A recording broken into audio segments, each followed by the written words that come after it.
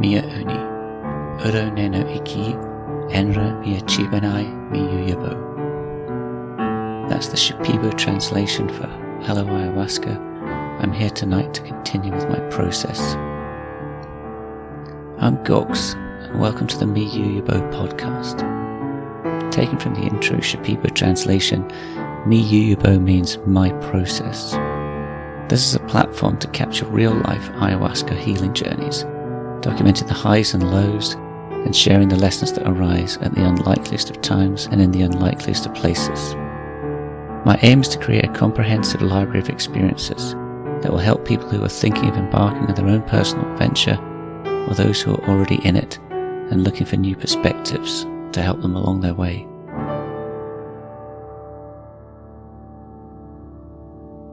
If you like the following episode, I'd love it if you clicked follow, and also it'd be gratefully appreciated if you would share it with anyone you think might be interested. None of the content within this podcast is intended to encourage the use of illegal substances. Anything discussed in the episodes are for information and educational purposes only, and all opinions expressed are that of the individual. None of the content should be taken as medical advice, and should not be used as a substitute to any psychotherapist, healer, or shaman. Psychedelics should not be used by some individuals. Therefore, always consult a medical professional prior to proceeding with any experience. My guest for this episode is Luca. Now, I met Luca on my retreat at Soltara in November 2018, and he is such a special and caring individual. Now, during the retreat, I was very much in my own bubble. And I had some interactions with some people, but a lot of the time I was focused on my process and a bit stuck in that. And I did have a couple of interactions with Luca then, but it wasn't really until I came home to the UK, and Luca also lives in the UK, and in some of the following months I was in contact with him, and it was at those later dates that I felt like I got to know him much better. And whilst the distance between us in the UK is quite large, I don't get to speak to him very often. But he's one of those special people that when you do speak, it's just like, no matter how long it's been, it really is, you just pick up where you left off. A couple of interactions that I did have during the retreat, I remember, we talk about in the episode the times where you kind of prepare for ceremonies and you believe that you on paper are ready for it all, but when it actually comes down to it and you're facing the headlights coming at you, you realise that all of that goes out the window. And I really remember approaching the evening of our first ceremony, and I was terrified all day. And there's a section at the retreat centre where there's these hammocks.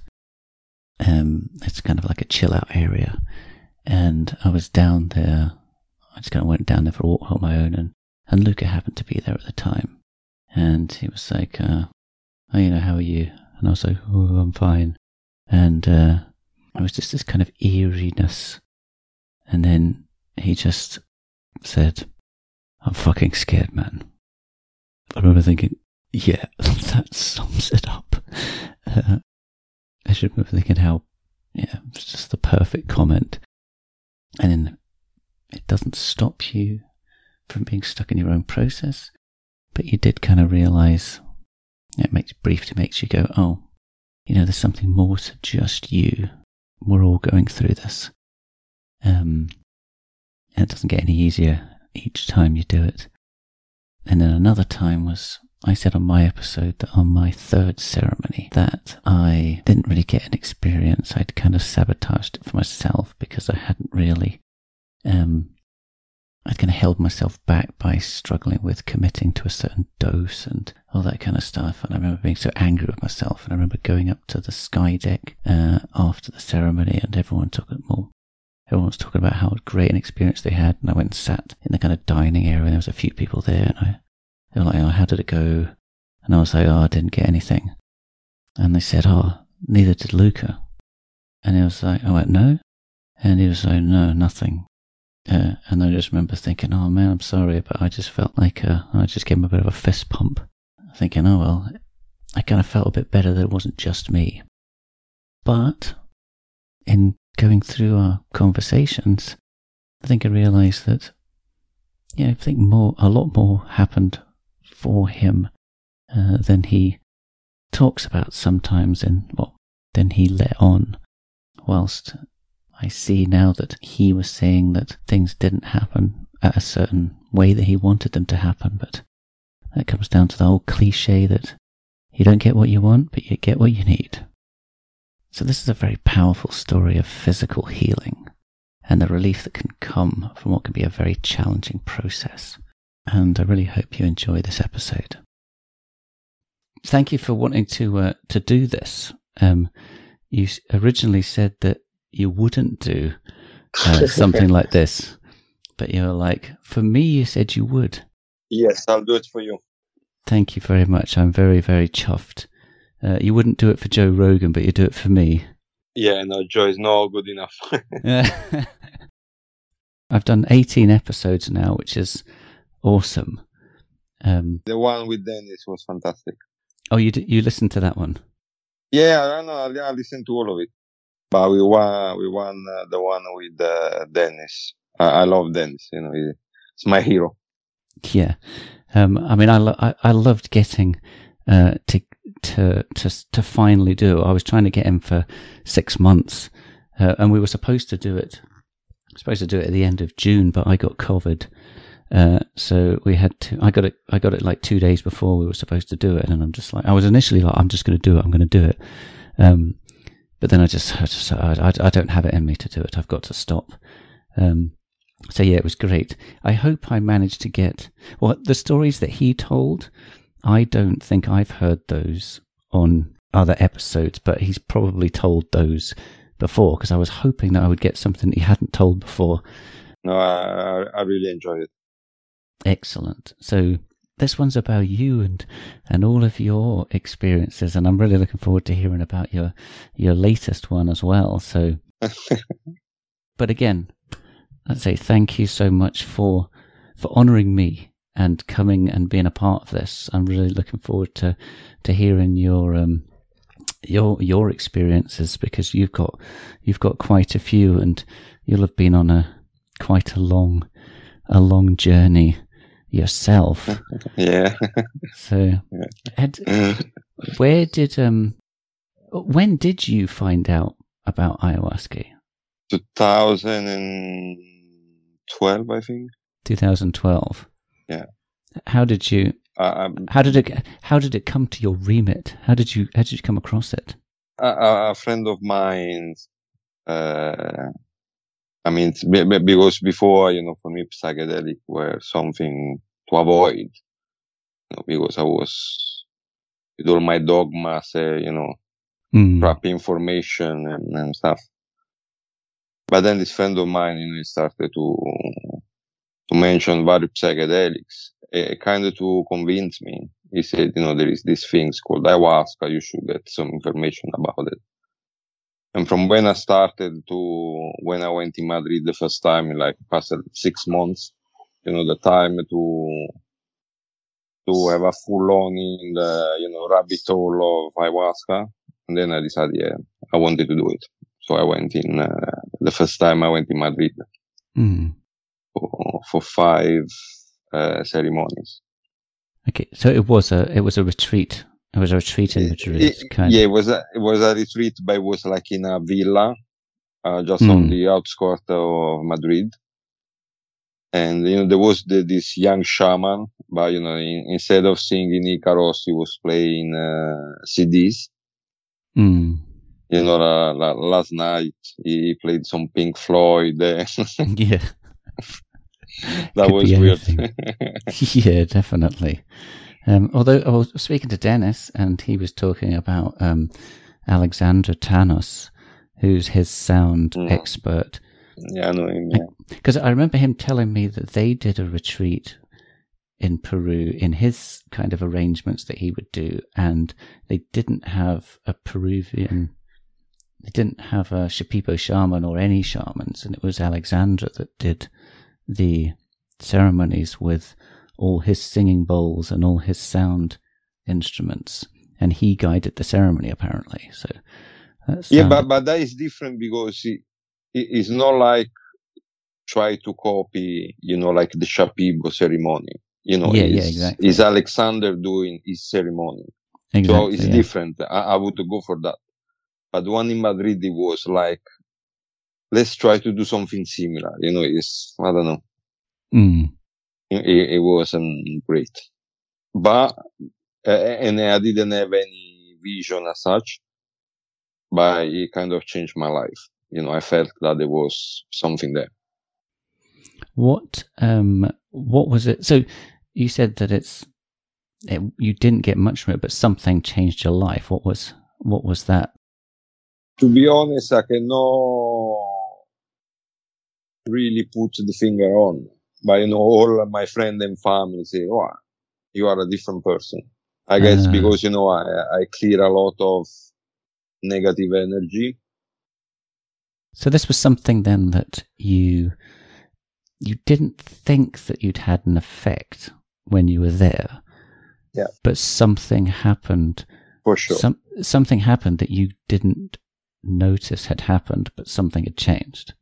To be honest, I came back almost disappointed because, it's true, all the talking about no expectation, you get what you need and blah, blah, blah. But then you go to do something like this, you expect something. Yeah, absolutely. And for me, it was like, drinking the ayahuasca, 20 minutes, half an hour late, vomit one. And that was the end of my evening. and we were like 30 of us. And, looking around, I mean, the first night, very few had some experience. The second night, almost everyone. From the third night, everyone apart me. So I was like, waiting there and looking, everybody tripping balls. But then again, I came back and everybody, realized that something changed in me. And you noticed it when you got back, did you? Or were you just like, I don't know what you're talking about? No, I felt lighter, much lighter. It's strange to like put in words, but something changed. I was, the same person, but with a different energy. I don't know how to explain it, but no, but that's good. I think that's really good because I know with all of this, and I know I'm guilty of it, over analyzing it, and this whole podcast in itself is over analyzing everyone's experiences. But to be able to just clearly say something changed, even Roman said it on his episode, that there was one thing that he got from somebody that you're saying, something changed, but I couldn't understand what it was. And then he just said, does it matter? Or someone said to him, does it matter? That if ultimately something got better, then at times it doesn't matter. It's great if there is something that happened that's tangible that could necessarily be shared, but it doesn't have to be that. And it's like letting go of there having to be an explanation.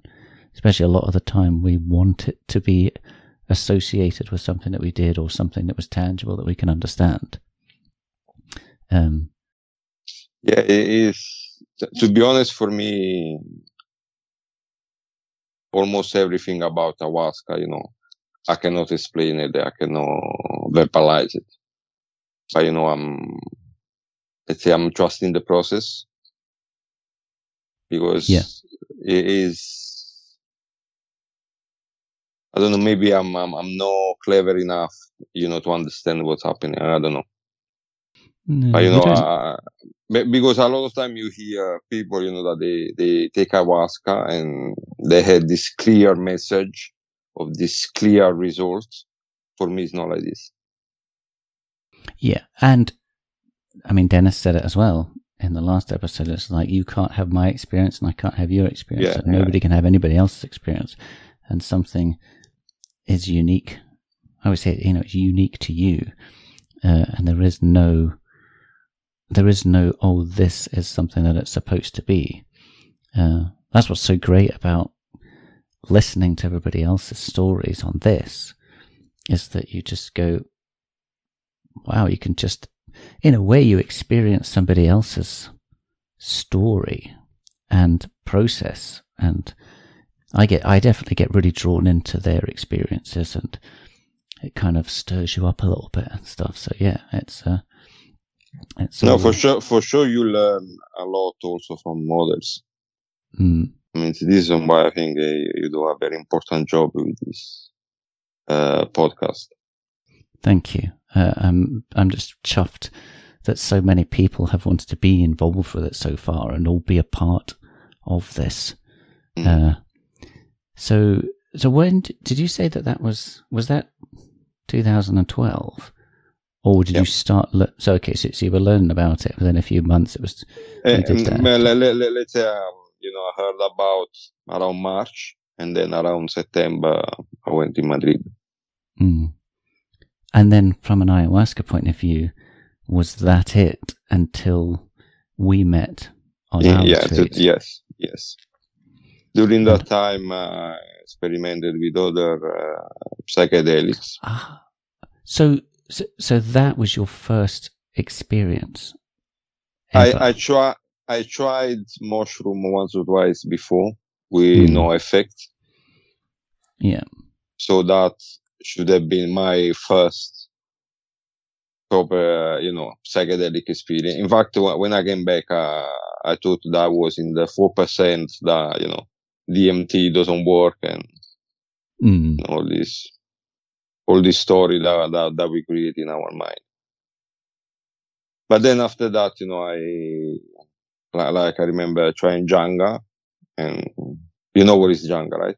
No, I don't. Janga is this 5 herbs with the DMT on top. Is a lighter way to smoke DMT almost. So I started with that, and then I tried the DMT, and then I did the mushroom, and then for the rest. Till the point that I decided I want to give another try to ayahuasca. So we met in Costa Rica. So how did the Costa Rica retreat materialize for you? How did you end up directing onto that path? Because at one point, I started to thinking about, and then one evening I was by myself eating, watching Joe Rogan interviewing Dennis McKenna, and Dennis mentioned that he was going to Soltara to have this thing. That this is the time. So I paused the podcast. I went on Soltara website and I booked the November retreat. I think because it was around that kind of time. It must have been around the sort of time I was binging the Dennis McKenna episodes, and then in doing so, I ended up following him on Twitter, I think, or something else. And it was somewhere like Twitter that he put a post up saying, there's this new retreat center that's just opening up. And it was Soltara. And I remember at that point for me, I was like, oh, I can't be going across the world to do this. But it's funny how all of a sudden, within probably a few weeks, you start justifying that, oh, maybe I can go across the world.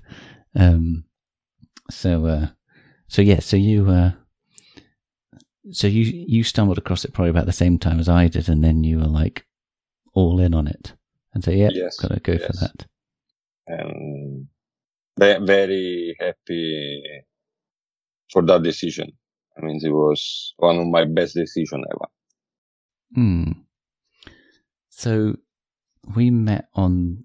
So how did those ceremonies and that retreat play out for you? Like almost all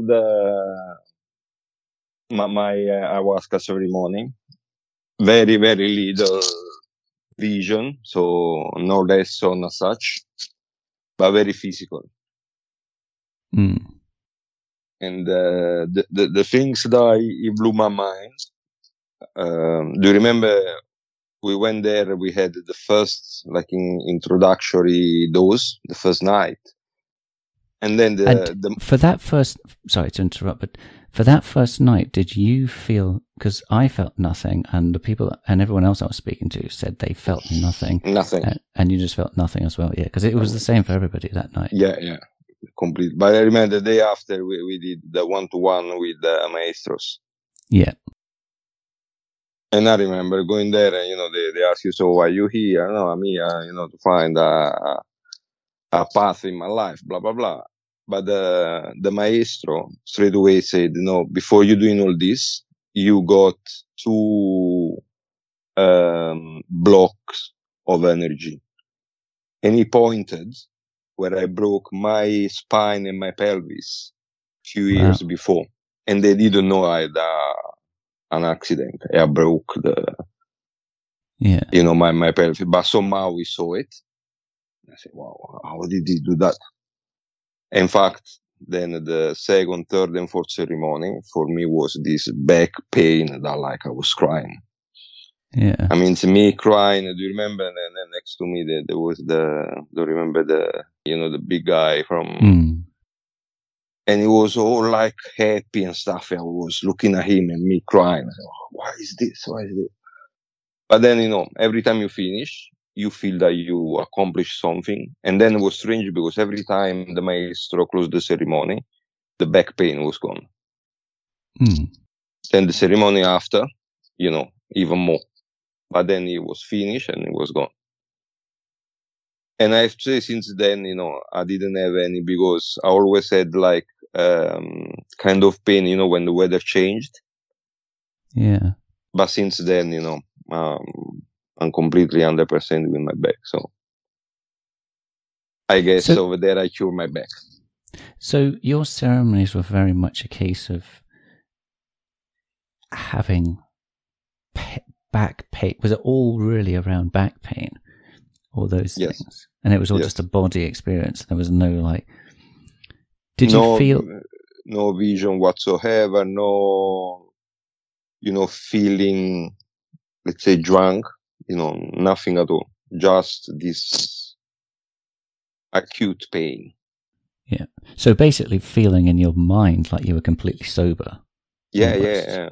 And pissed off. And then you're just pissed off all night listening to everyone, listening to everything going on and being in real pain. Oh, man. Because I have a memory of the last night. Now, I know that I was... On my last night, I still had a bit of a mild ceremony, and I was a bit, almost a bit just tipsy from it. And then I had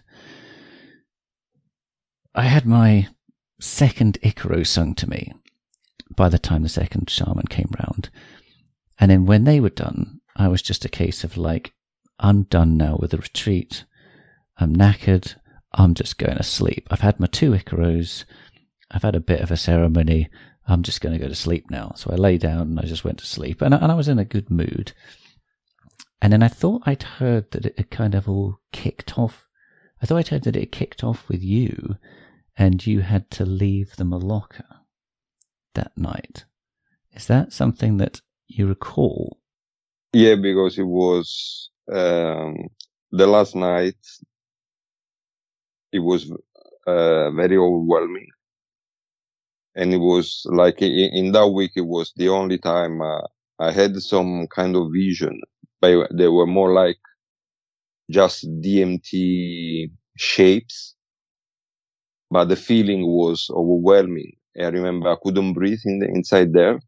I couldn't move. I couldn't do much. So I called Carolina. Remember her? Yep. And I asked, I said, please, I need to breathe. I need to go outside. So she said, first wait for the maestro to sing the Icaros. but I was like suffering. And then as soon as he finished, she came to me and we went outside. And she blew like, this aquaflorida on my head. It helped a lot, calming down a lot. So going outside was what you needed. It was just too suffocating in there. I think it was too suffocating because I built up this disappointment during the first 3 ceremonies that nothing happened. That then when on the 4th ceremony, following the advice of Nathan, he said, go for a double shot. Okay. I went for a double shot and it worked. But I wasn't expecting because I was sure that nothing will happen. So, when it started this in the dark, you start to see all this color. I mean, so I kind of resisted. So everything turned dark. And that was my mistake for sure.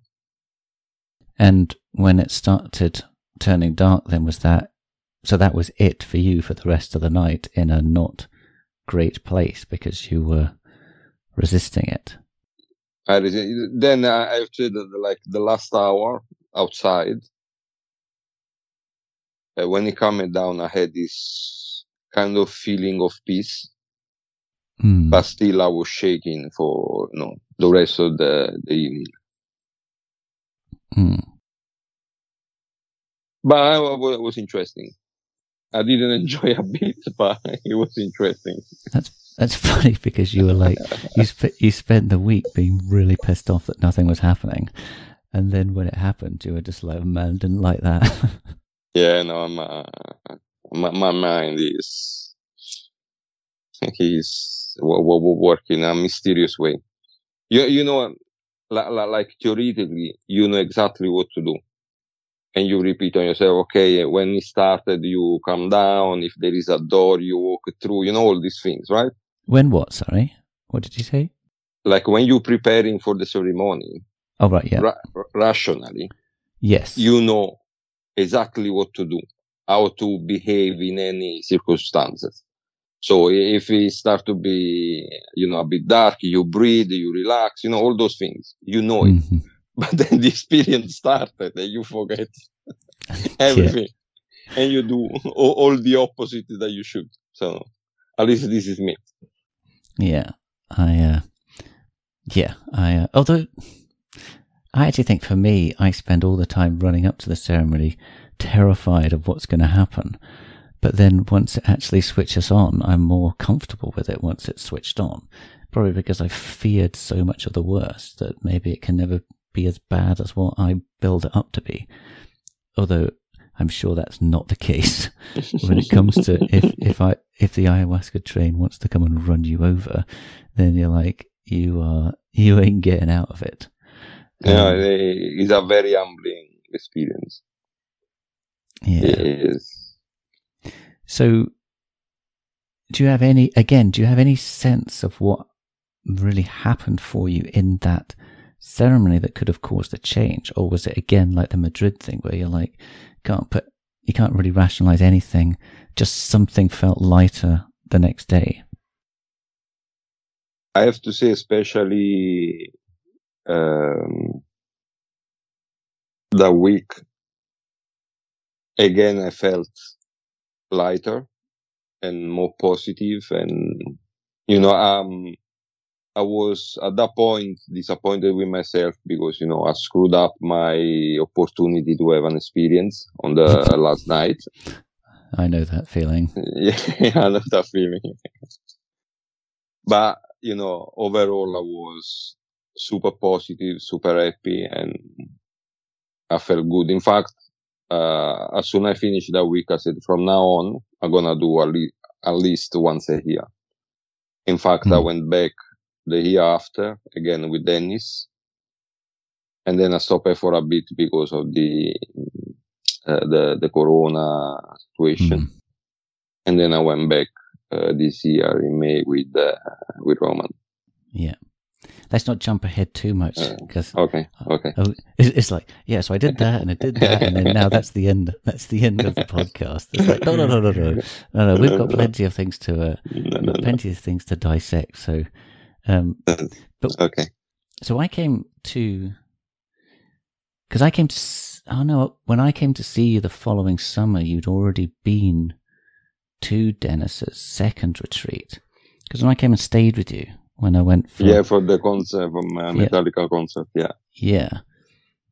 And I remember you telling me then that how much, I think it was you were saying how much our retreat changed your life. Yeah. As opposed to it being the next Dennis McKenna one, which changed your life. But, I think you were more trying to say about how much our retreat changed your life. You were a completely different person when you came home. The thing is, it was much more energizer. Yeah. And I think on the second one, we were lucky enough to find this beautiful group with we are still in contact. But as a energy that you feel after the retreat, I think the first week in Soltara was the best of all of them, because compared to Madrid, I felt the difference. Mm. So I was much lighter, much more positive, and calm and tranquil. And was there a glow period of that when you got home from our one, or was it just a continual, just kept going?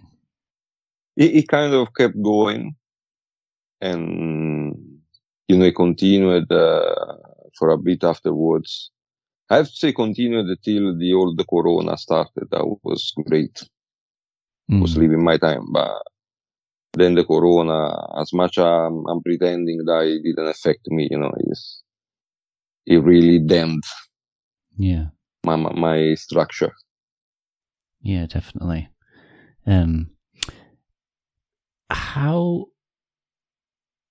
So when did you come to decide that you wanted to go on the next Dennis retreat? And as I told you, as soon as I did the first week with you, I decided that I wanted to do once a year. Yes, but so how did? Because it was, I guess, it was fairly soon afterward. Oh, maybe it was. It was like 6 months or something. Yeah, it was in April. So we went in November, and then I went back in April.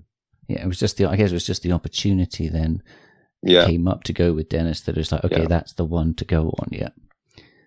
So how apart from, so I know that you guys had a different community vibe going on with that retreat. How did the ceremonies and your own personal path go in that second retreat? Again, it was very little visual, but apart of the first ceremony, where I was scared, like, I jumped into the opportunity to go back after 6 months, but it's a very short period. Yeah. So, you lie to yourself to say, oh, I'm ready, but you're not. No, you're never ready as soon as you get there. So I remember the first evening, knowingly that, because when I went back with Roman and Nathan, and we decided to have the full cup from the first evening. And I said yes, but I was so scared that you got no idea. I said, oh, why am I gonna do this now? I'm gonna suffer again. All the story that your brain shouting at you while you're walking down the Maloca. But that evening, it's been one of the most beautiful evenings on ayahuasca ever, because it was very, in terms of feelings and emotion, I felt like I was in the womb of my mom. My mattress was between two girls, so I think somehow the female energy, helped the situation. But I had one of the best evenings of my life. I was like happy and felt safe and secure. It was marvelous. Mm-hmm. So of course, after that, your brain jump from the extreme negative to the extreme positive. Okay, now is your time. You're gonna have the best experience of your life. And blah blah blah blah blah blah. So I had the other 3 ceremonies, like again in pain with my stomach and vomiting and very uncomfortable. But still, every time I was finished, I felt that I did something good energetically on me. So it was a very strange feeling afterwards. Did you feel at the time that you were like, this is the process of something working? Or were you more focused on just like, oh man, this sucks, this pain, this vomiting? No, especially from the second week in Soltara and even more last time in Peru, I really feel that I'm doing something. Mm. So I'm suffering, but it's kind of okay because you're achieving something. Yeah. Again, it wasn't nice. I wouldn't do, I wouldn't dream to go again in the same spaces, but it helped. Yeah. But I guess, so you're more in those spaces, you're more in a state of discomfort than some kind of overwhelming, like almost, terror or anything like that. No, apart the last one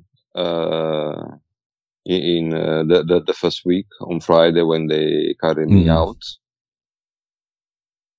The rest of the visual, even if they're very little and usually very short, they've never been like scary. But it's a lot of like I'm cleaning some kind of negative energy inside me. And more I'm doing it, more I'm going deep in the cleaning. Yeah. I mean, and what I'm saying is all about based on my feeling, right? When you do those experiences. So it may be just that I'm vomiting out the ayahuasca, I don't know, but it doesn't look like. Did you vomit purge much? Oh, yeah. It look like more I'm going in, more I'm vomit more. Sorry, say that again, please. So more, if I compare the 3 weeks, like the 2 Soltara and the one in Peru, more I'm going forward, more I notice that I vomit much more each ceremony. Okay. And see, funnily enough, when I look back on mine, the thing that I'm most disappointed on is that I didn't have the full vomit purge experience. Lucky you. Because I think I would be fine with it. I know what you just said earlier. It was like, you go, yeah, I know that prior to the ceremony, I'm like, I'm going to do this, I'm going to do that. But I don't know. I just kind of feel like, I feel that's so much, I feel it's so integral to the experience that by not having that, I guess you don't have to purge that way. Everyone purges in different ways. But that's kind of like, yeah, it just feels like something. Like, how did you feel about going and doing the Vomitivo? Did you think, oh God, we got to do this. This is going to be rubbish? No, the first week with you, I was almost disgusted by it. I couldn't understand why we should have vomit even before. For me, it was something. But then the second week, I was looking towards. Yeah. I mean, I understood, the point of it. So because that my vomiting was growing by the day, in my head, say, okay, better if I clean everything properly. because I was walking down to that, and I was walking down with Nathan, and he said to me, says, "You want some advice?" Because he'd obviously been in June that year, and I was like, initially I was just like, "I don't want. We're not supposed to give each other advice," and he just said, "If you have the opportunity, go first, because then you don't need to just sit there and wait and have it build." That was a good one. And then, did you? Well, I tried to go first. I was like, okay, and then I actually went to go. I was trying to volunteer to go first, but they chose 4 different people. But I made sure that I went next. Okay. And I loved it. I thought it was so much. I thought it was so much fun. What I loved about it so much was that everybody was cheering and egging everybody on. And I remember when I was doing my projectiling, and everyone was like cheering behind me, and it really was egging you on. And they said, you were supposed to drink so that you just vomited, but then once they said, okay, that's enough. Now you don't need to drink anymore.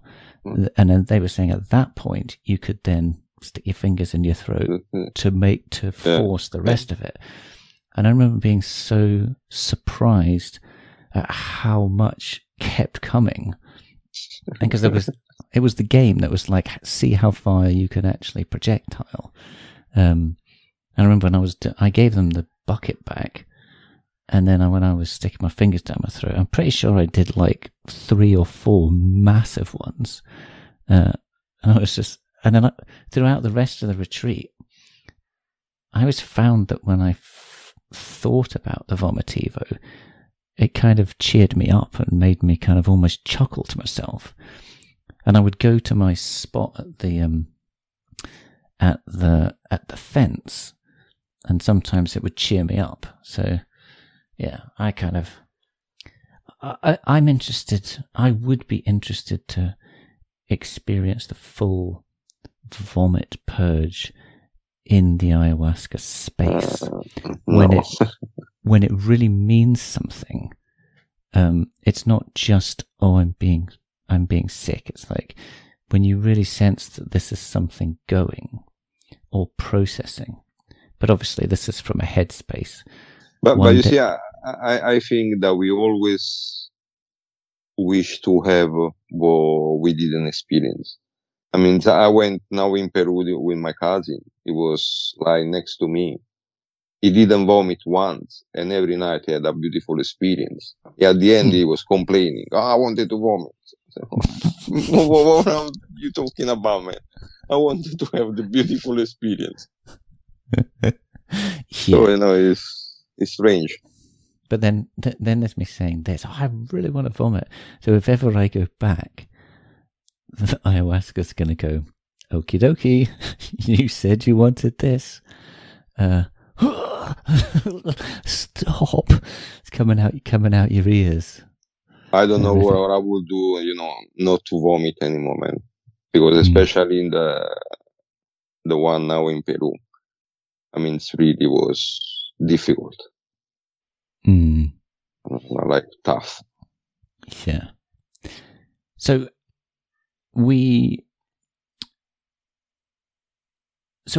your second retreat then in the second Dennis one. So I've forgotten what what we said had actually happened during those ones. You said you went back into that kind of. It was processing. very physical. Very, he purged a lot, and my stomach was all over the place. I had one evening basically instead of going out upstairs, he started to go from the back, and basically I think it was the third ceremony. I spent all the time of the ceremony in the toilet, and every time I was trying to leave the toilet, the hell was starting. At one point, I remember, okay, this is not possible. I mean, you cannot be shitting for 3.5 hours non stop. You start to wonder. Was this another experience where you felt again effectively sober? That was, I felt the effect. It was also kind of visual. I had a few, let's say, episode of visual, but mostly was, concentrating not to miss the toilet. Yeah, because it's just I remember the couple of times that I would go to the toilet, and then you're in there, and then you're just kind of like going, okay, I'm okay. I feel pretty normal. Just going, doing my business. And you think, if all shit kicks off, well, I don't mean literally, but if ayahuasca shows her face in its full force whilst you're in the toilet and you lose the plot about where you are and you're no longer in a Malacca, you're a bit like, oh dear, I don't think I really want that to happen. But the good thing is that like every 10-20 minutes, one of the facilitators was coming to knock at the door. Yeah. And I say, no, okay, I cannot leave. Then at one point I say, no, listen, you have to come because the maestro need to sing the Icarus. Bring them to the toilet. Yeah, I mean, I didn't go at the end because halfway through, when there was that kind of bridge between the Malok and the toilet, my stomach started the Second World War. I cannot. Yeah. If I'm gonna jump, I didn't have the Icarus. Okay. Oh dear. But yeah, they should have come to you, sung from through the door. So what did you feel then after that there was again another cleansing? Yeah, a big one, yes. And now I because it's difficult now to remember exactly which ceremony. I think it was this one. But I mean, I had this few visual, and where I learned basically, I always thought in my life that was the best person in the world, the kindest and the one most loving and blah, blah, blah, blah, blah, blah. And then I had this, like, I don't know, maybe 5 minutes of feeling like some very, very nasty arguments that I had with people where I've been kind of rude and, out of place, but I felt their feeling. So basically I was in their eye looking at me, shouting those things and feeling, and it was terrible. It wasn't nice at all. Well, that's exactly the whole theory of, it's showing you experiencing something, especially I've heard about these situations where you feel someone else's experience. Yeah, and I can tell you it's one of the toughest things to feeling, because that you are the one, inflicting this feeling. So it's shockingly hard. Do you think on reflection that was a situation where it was kind of both sides giving as good as each other? Was it an argument, or do you see it as you inflicting something on somebody unnecessarily? Well, I'll see it as a proof that I'm not this angel that I thought I was. For me, that was the lesson. Do you think... So did you say that you were experiencing a real conversation that you had with somebody? Or yeah. They were a couple with my mom, one with my sister, one with a friend of mine. And I just relieved few seconds where I was very nasty with them. I said, very, very nasty things to them that they didn't deserve it. And I felt what I think that was their feeling while I was shouting those things at them. And trust me, it was nice. Yeah, I know. Well, yeah, I can imagine some of the times that you think of. Sometimes I think of, well, when you have the inkling that, most of the I'm bumbling here, but yeah, a lot of the time we just say things from our own hurt place. Yeah. And then only occasionally, you're so focused on your own hurt space and that person is all in the wrong. But sometimes you have an inkling, you just go, oh my God, maybe there's something more to this. And then you just have an inkling of like, oh my God, they are feeling something else. Obviously, it's nothing the same as actually experiencing something, but it's more just stepping outside of your own space and realizing that, oh, actually, there's another side to it that you don't. Well, I think that no one is perfect. And, as much as we can try to be nice and kind, no one can ever be perfect. But important is the knowledge that you're not perfect. Because I think my mistake for a long time, I thought I was perfect. You know what I mean? And then with a few of those experiences, I realized, no, maybe no.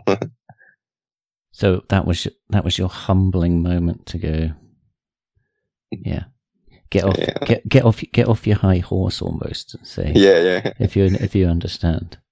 Yeah, and because you don't deserve the horse, so walk. Exactly. Here's a tricycle. So this was, again, did you say that this experience was your second Dennis retreat? Yeah, I don't remember exactly which ceremony, but it was one of the second week. No, that's fine. I'm just wondering whether because I'm trying to kind of go a bit linear in this, where we say, okay, this is what happened in your first kind of retreat, and this was how you kind of wrap it all up, and this can be explained in a way, and then you go on to your next retreat, and this is the kind of wrapping up of what happened here and the kind of changes before you move on to like the next kind of couple of years stretch. Yeah, but no, I don't think it works like that. No, I think it is a process. Yeah, that it's very difficult to put into a scheme to try to realize what is happening. No, but all I mean by linear is that we're saying this stuff happened at this point on our first retreat, and the process is then going through the next stage of your process was going on the second week, and that's your part of that process. And then you come home and then you start the next part. So when you came home from that, did you again feel like lighter?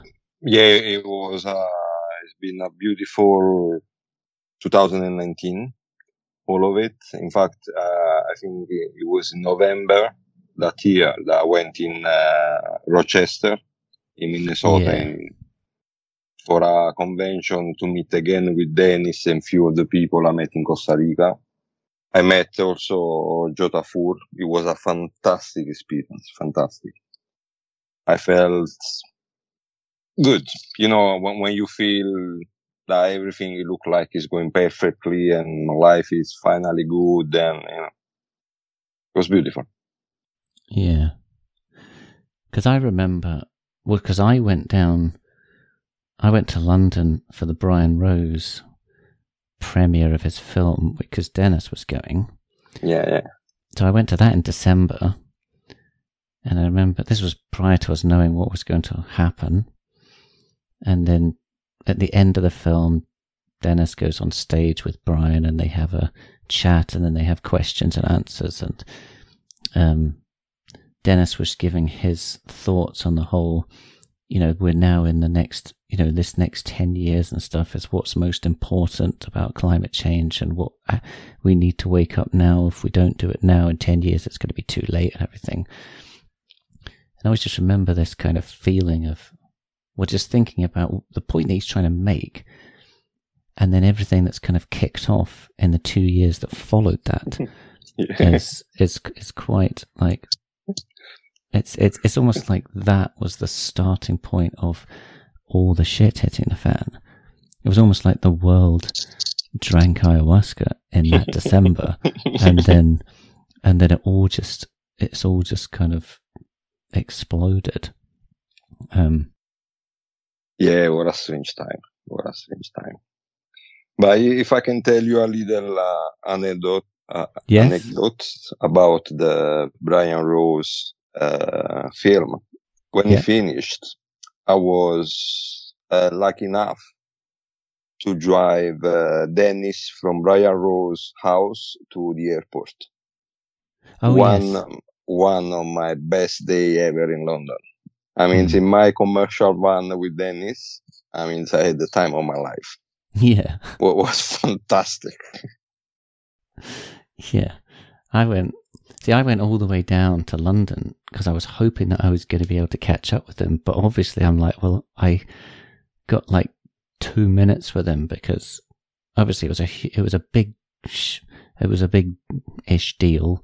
There's lots of people there. Yeah. And obviously everybody wanted to get time with him, but I managed to get a chat with him a little bit at the end. He's a gem. The best. He's the best, of the best. I mean, I love him. I'll tell you something. While I was searching on ayahuasca before going in Madrid, I came across Terence McKenna. So basically, in 6 months, I heard everything that there was to hear on internet. And then I came across him. I liked him a lot. So the first time we went down in Costa Rica, remember he came when we were on the boat, traversing the. So he came up and he started to say hi to everyone. And then I went next to him and said, "Hi, Dennis. I'm Luca. I'm part of the Soltara group. Can I give you a hug?" And he went, "Sure." And he hugged me. I was so happy. I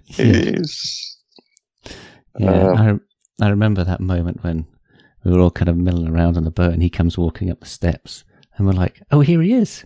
Here's the man."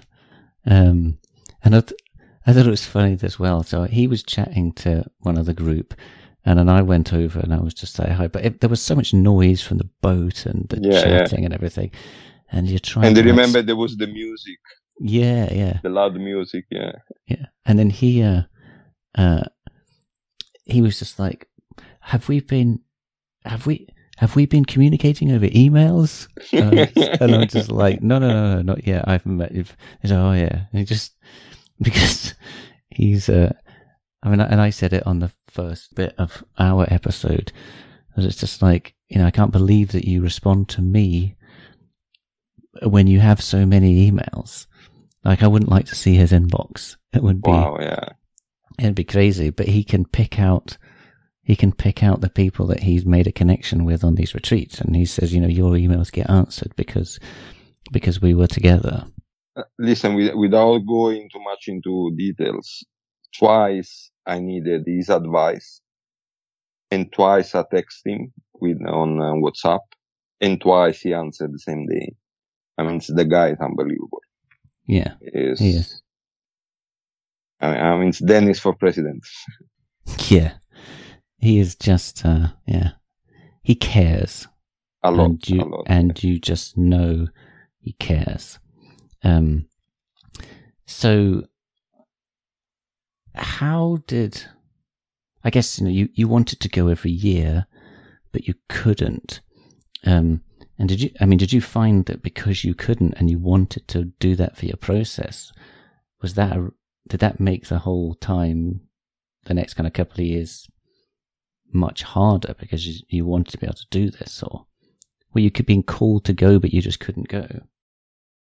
Well, I have to say I turned towards other psychedelic. I experimented a lot with DMT and with ketamine and so on.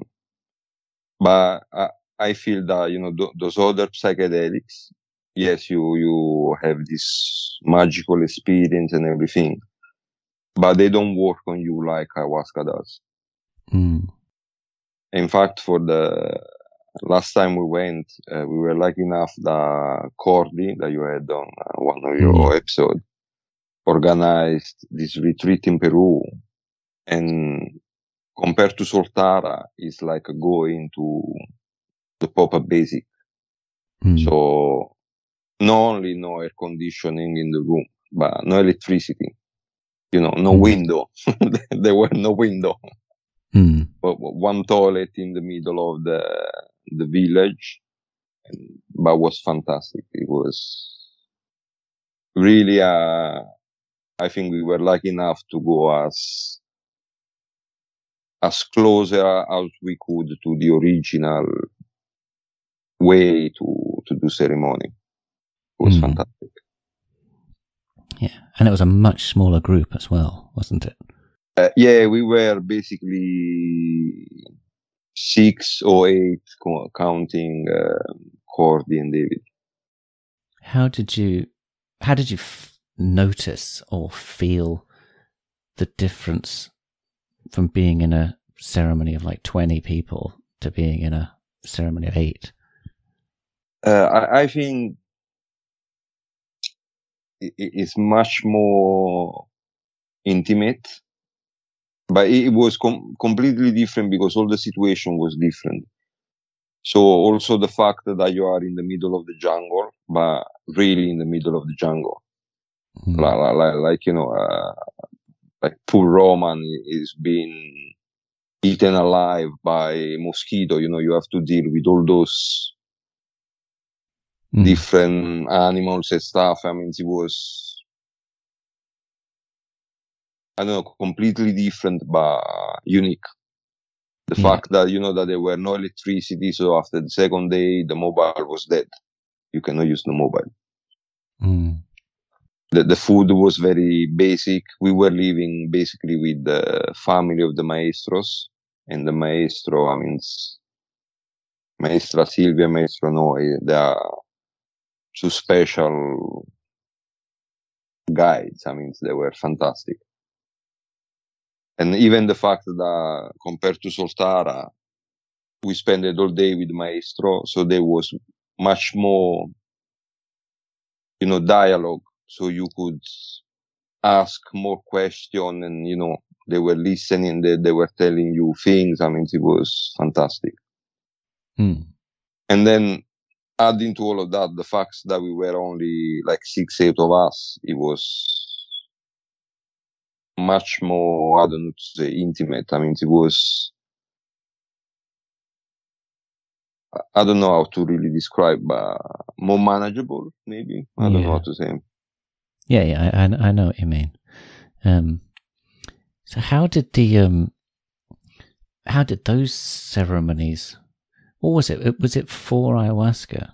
5. It was 5. And was there anything else, or was it just that? No, just ayahuasca. Yeah. I guess because the previous ones was always 4. Yeah. Did you notice a difference having the additional 1? Was that, or does it not really make any difference? Just, that's just another one. Well, yes, it's like, because again, there were, apart again, the first one, the rest, they were very, very physical. It was also much more visual. I mean, I felt the DMT much more there than in my previous 3 experience. But still, it was very physical, and like I had the 3rd and 4th ceremony, really, I thought I was dying. It was scary. It was scary. What do you mean then from that? What was it that made you thought you were dying? Because from the second ceremony, because the first ceremony, it was very mild visual and very beautiful feeling. And the ceremony didn't last long, but it was fantastic. And everybody else almost didn't say anything.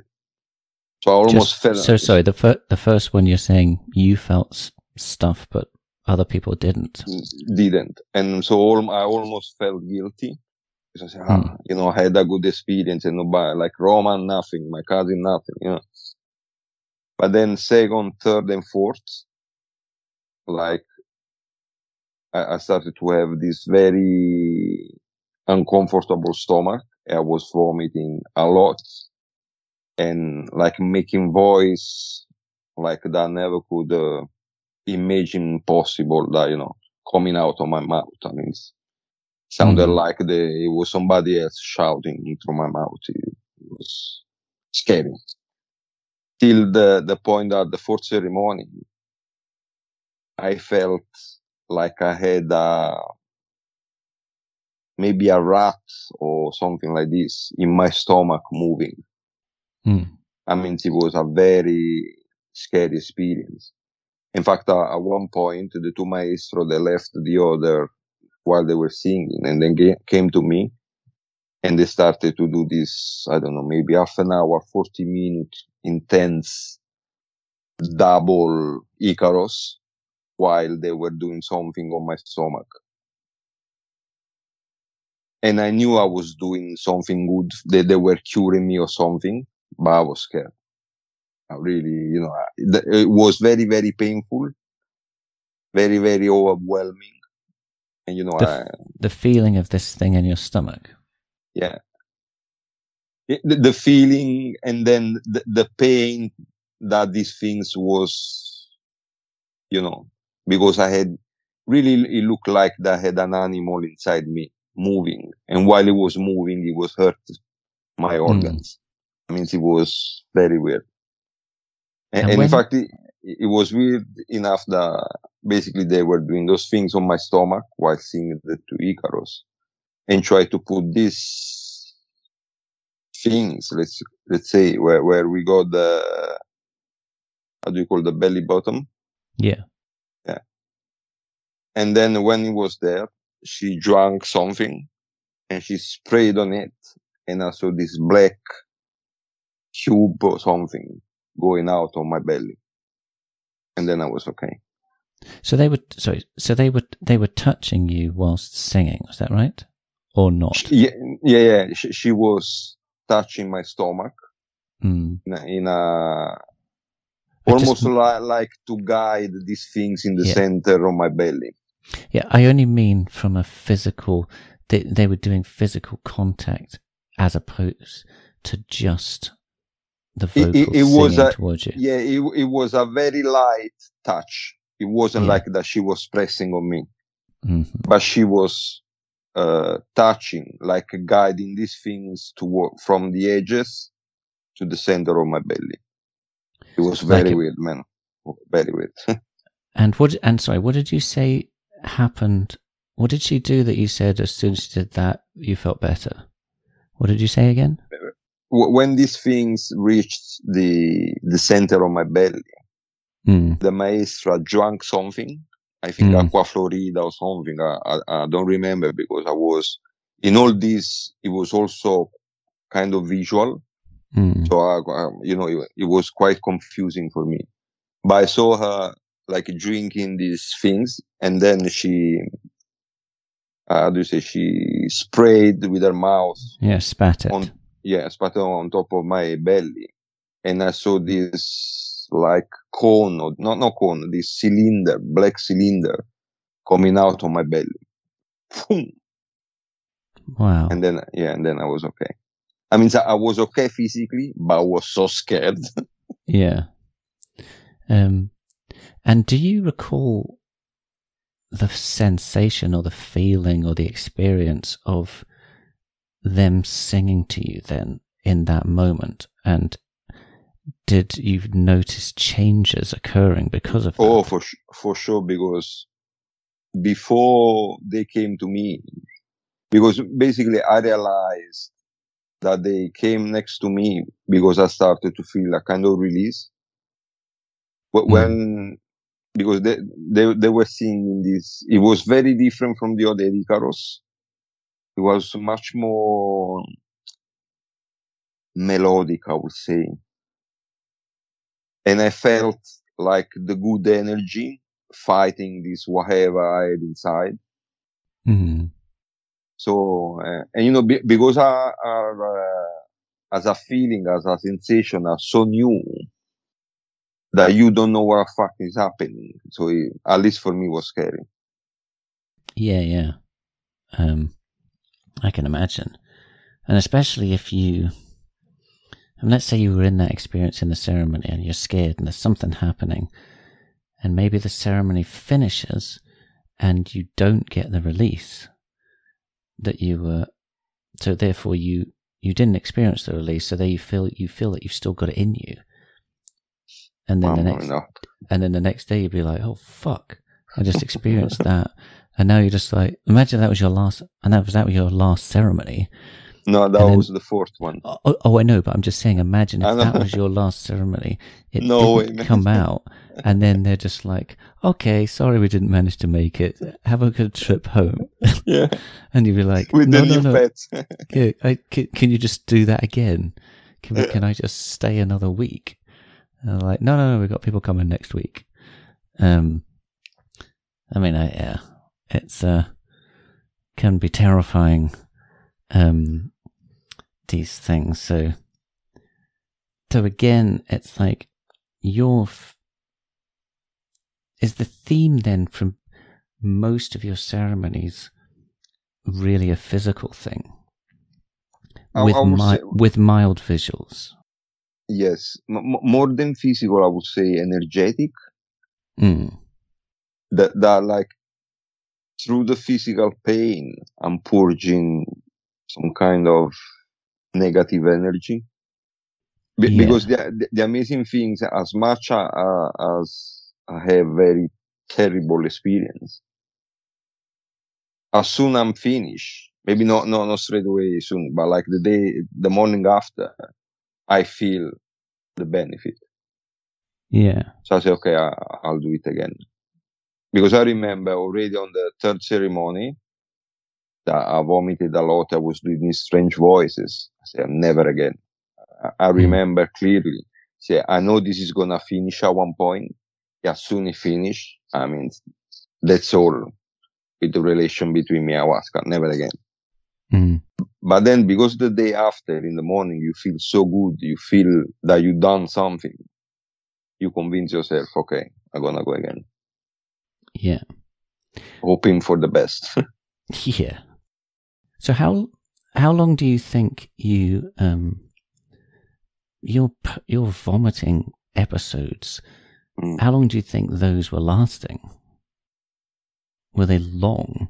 Oh yeah, especially the fourth night. I would say 3-4 hours non stop. You were just constant, like poof. Yeah, poof. And then you know so much so that you almost cannot breathe, and then all the stomachs hurt. It was a tragedy.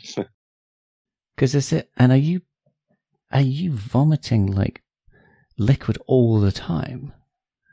Because what is coming up is what confuses me. It's like, how much can you? I briefly talked to Sean about this on our episode. That it's like, what is this that it's coming? Because you vomit the contents of your stomach, and then you've got nothing left. But are you still vomiting stuff? I don't know if you notice. It's like when you vomit on ayahuasca, it's not like when you vomit when you're drunk. With all the. It tastes like ayahuasca. It doesn't taste like stomach juice and rotten food. So and at least for me, most of the time, it looked like black, like the darkest night ever. So do you feel it's drawing it out of you? What do you mean? Do you feel like the liquid or whatever it's not necessarily something that's coming from your stomach as such, but it's like drawing out of your body? Yeah, the feeling I got, as I said, is like, something energetic, something. Because a lot of time, I remember that not much was coming out of my mouth.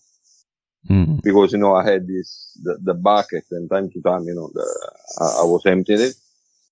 So I could see how much, but the feeling, it was like you were vomiting tons of stuff. But then what the actual material was in the bucket was very little. So this is why I think it's something energetic. Right, okay. So it's just more a physical motion or reaction without actually necessarily backing up with liters and liters of, like you didn't fill up 10 buckets throughout the night. No. Did you say but you feel like you are.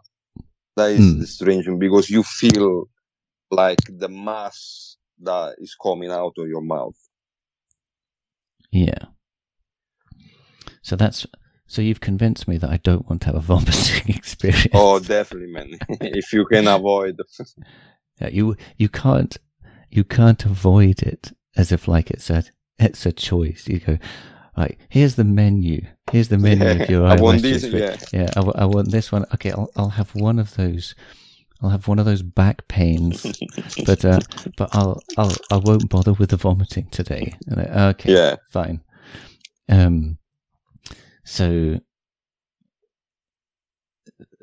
where were we then? So you said 2, 3, and 4 was very, very physical. Very, very extremely physical. And then the 5th one, like you kind of can decide how much you want it. But at the end of the day, it's the maestro that almost doesn't give a monkey about your opinion. He decided how much to give you, right? Was that the theme throughout that week? Did they very much just give you what they decided you were having, or did they ask you at all during that week? No, they ask you, but because from day one I say, no, I want 2, and they say, okay, 2, and then they give me the first day, they give me 1. I want 2, they give me 1.5. Then when I ask it 2, they give me 2.5. I mean, it was. But again, you have to trust, because they know better than you. So they're basically looking at you and going, right, here we go. I'm giving you what I think you need to have.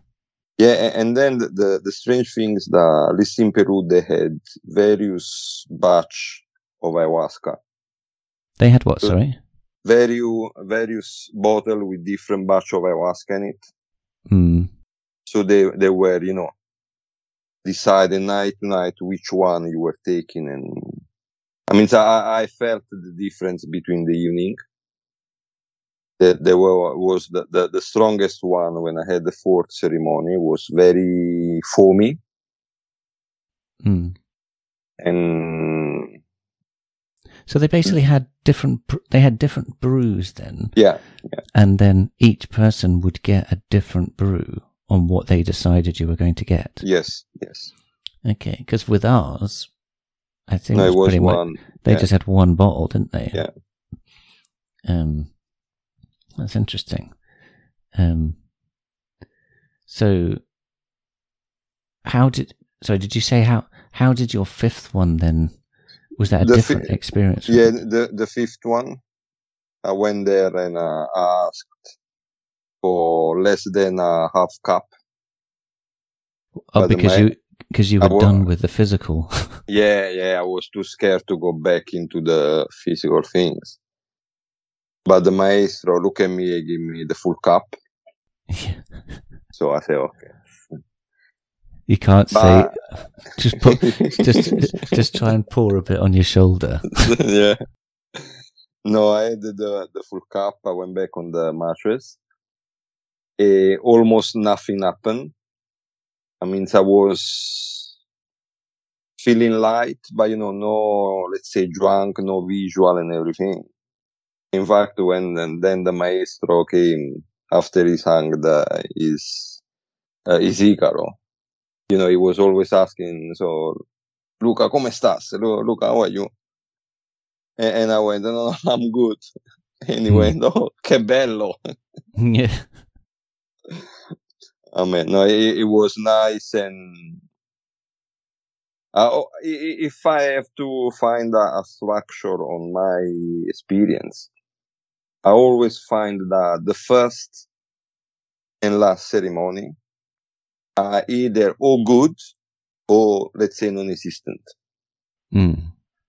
And then the shit up in the middle. Yeah. Well, it's what they said to us in Soltara, was that night one, they open you up. They then do their surgery in the middle ones. And then the last one, they sew you back up again. Yeah. And sing you a arcana and send you on your way. Yeah. So your final ceremony was kind of like not a night off as such, but a nicer experience. Oh, I love it. I love it. And when I went there, I had these, you call them, a mole, these things that they grow. So I had this disgusting mole on my head. They was keeping growing and growing and growing. And I went here through the NHS, through my GP, to go and check it. And the only things they did, they just did a picture with a normal camera, sent it to somebody, and they sent me back an email saying that everything was okay. But these things was keep growing, and I could feel it. And I asked the doctor here if I could remove it, and they say no. Mm-hmm. When I went in Peru, I showed to the maestra. She looked at 2 seconds. She went near this tree. She took the bark from the tree. She kind of mixed it a bit. She put it on top of it for 3 days. After 3 days, she was using this kind of tea with some leaves. Man, I left a week after. I didn't have anything. Yeah, completely gone. Completely gone. Huh. Just with, barks and herbs. Mm. Unbelievable, man. Unbelievable. And there was this friend of mine that he came, and basically the day before he arrived, his dog, he bited his finger, and he got infected. So his thumb was like a double of the size. But because he was running late, he didn't have the time to go to the doctor, to anything. So he kind of get infected. With they use it, how they call the dragon blood. Is these things you can buy on internet. It's like the juice taken from a bark of a tree. It's completely red. He put it on it. After 3 days, the thumb was completely healed. Completely, man. Wow.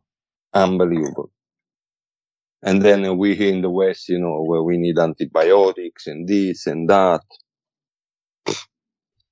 Yeah. Let's move to the Amazon. Oh, yeah, man.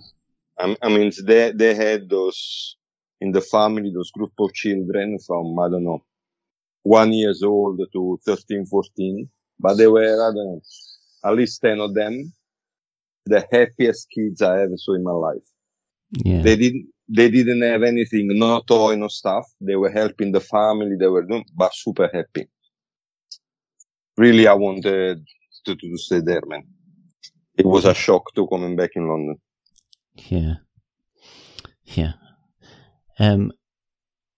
So one thing that Roman said, that you had said before you were going was, I'm going for some courage.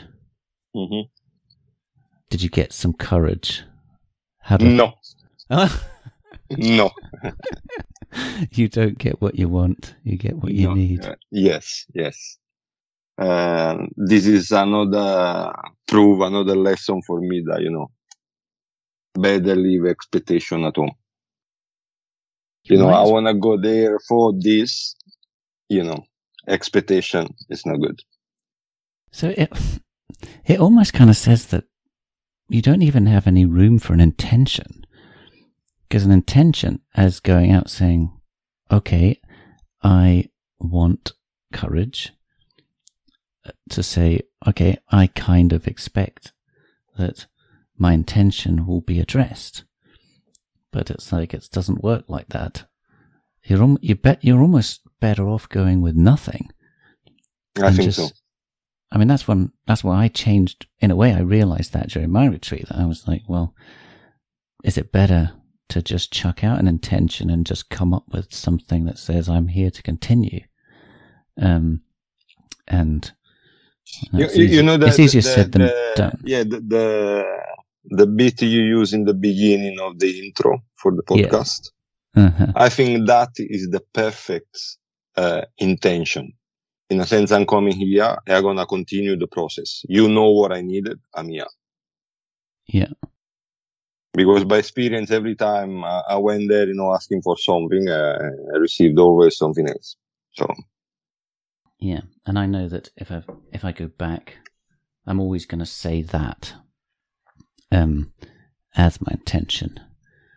But who knows what's going to happen? Are you planning to? I mean, I always plan in my head, but it's all about logistics, and so I mean, I'm quitting my job at the end of August, and initially I was, because I've not been happy in this role for a year, and I've constantly been like, should I have some time off, blah blah blah, and then I've been so down about the job that I've just like gone, you know what, I am going to just stop. It's not quite right. The team is not quite right. I'm going to stop. I'm not in a good space to just jump into another role, so I'm just going to stop for a couple of months. So basically, I'm definitely having September off. We're going to go to Portugal in middle of October for our first holiday in 3 years abroad. Nice. Which is going to be nice. And then when I get back, I might think about trying to sort something out. Which is why, about a month ago or a couple of months ago, and I was in a space and I was starting to think, it's like, am I being called? And then I was starting to think about whether I would potentially plan a retreat in September. But, I don't have the ability to do it. And I don't even know whether I am ready for it. I know you're never ready. Mm-hmm. But given so much shit that I put my whole family through, I even kind of broached the subject on it, and it didn't go down very well. So I'm pretty sure that I would have to say I'm going. But I do what I know when I do certain things. I know I start rocking about.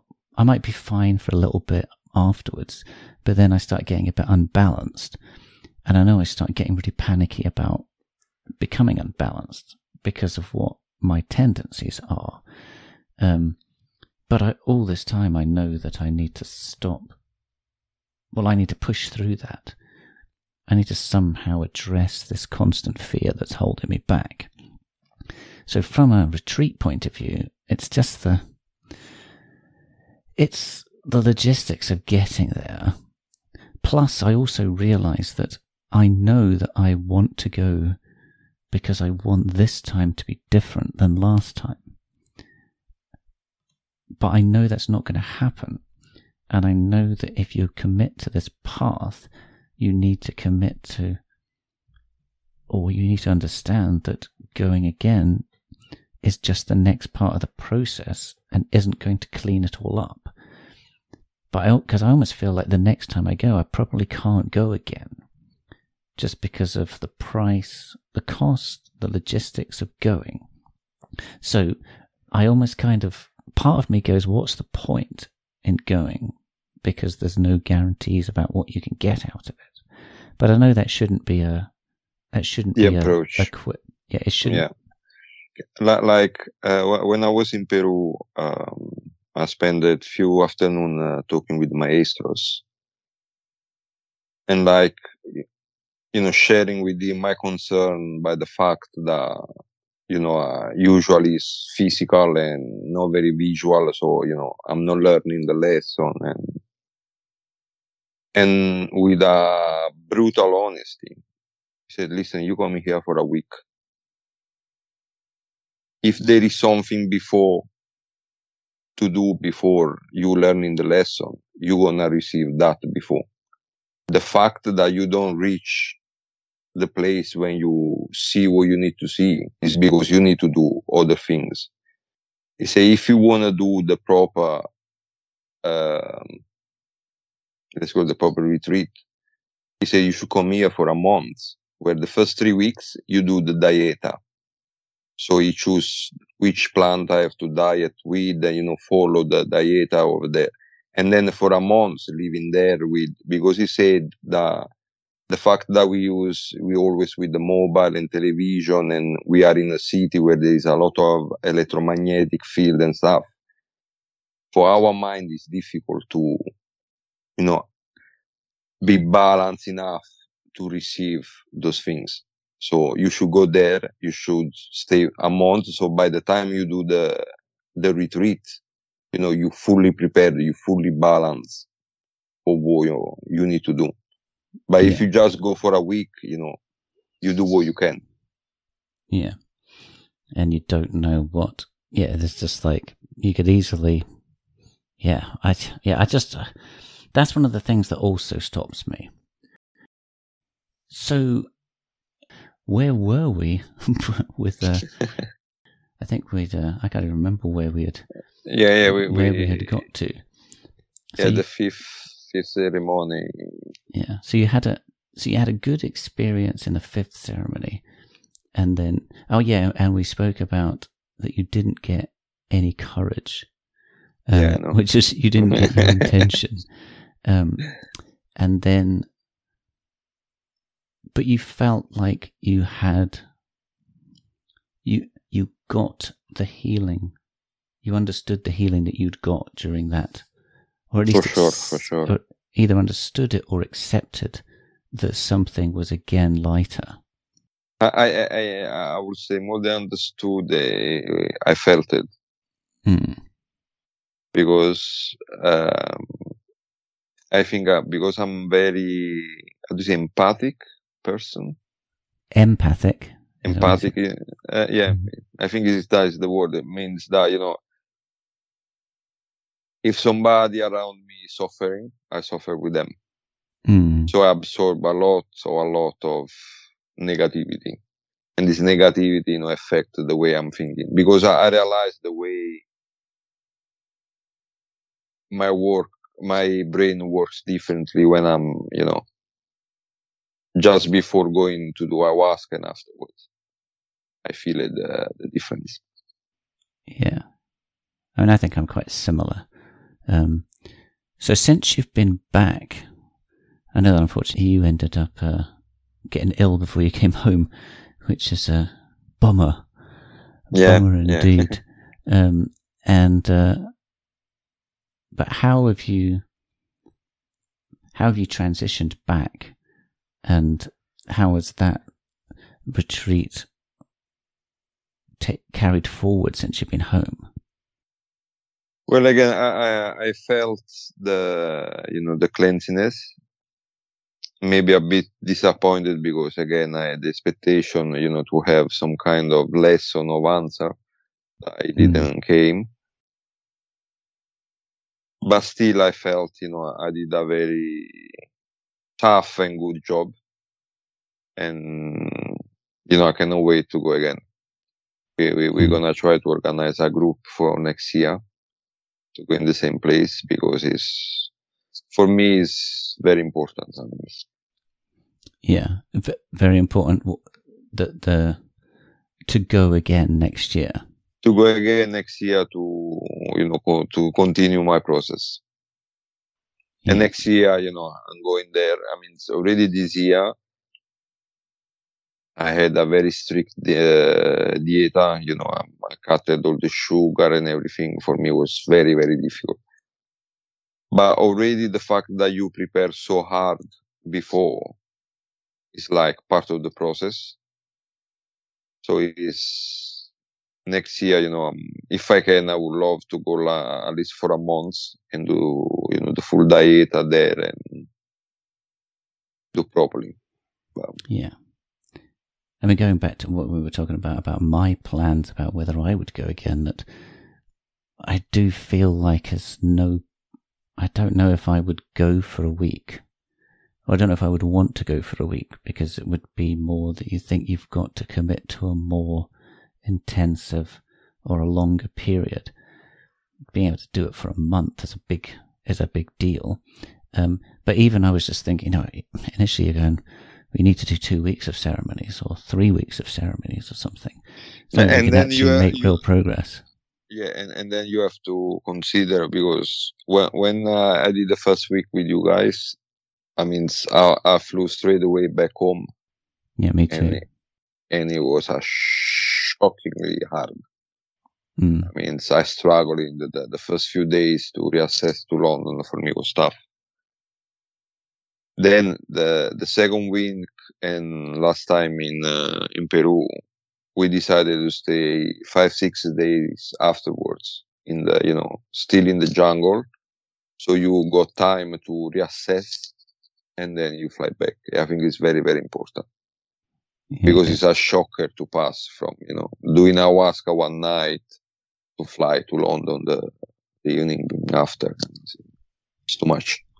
Yeah. I'm definitely glad that I was never living in London when I was coming back. I live in a much more sparsely populated area. So, but, yeah. So that's, thank you so much for, bringing yourself and your story to my project.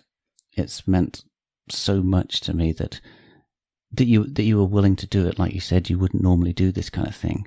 And it's been great.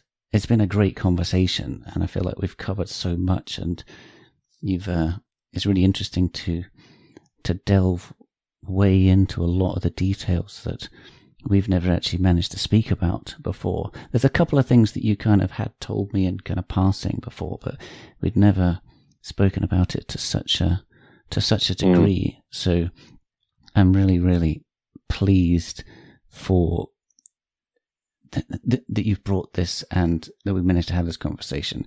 I'm really chuffed as well that it's probably the first one that I've done where it really is so focused on physical, on the physical sensations. And it just shows that everybody's is so different. Oh yeah. And the fact that it's so focused on the physical, is really, really interesting. So thank you so much for bringing that and talking about it as freely as you have. So, man, happy to be part of your beautiful project. Keep going. I love it, and I'm a fan number one. So yeah, keep going. I'm so pleased. Peace, and I'll let you get on with your evening. And rest of the week. So thanks. I've loved catching up with you again, and I'll definitely see you soon. Man, see you soon. Take care. Cheers. Thanks a lot. Bye bye. Ciao, Gordon. Thanks for making it through to the end. I really hope you enjoyed the content and managed to get something out of it. Remember, if you liked it, I'd love it if you clicked follow to be notified of future episodes. And also, it would be gratefully appreciated if you would share it with anyone you think might be interested. Hope to see you again.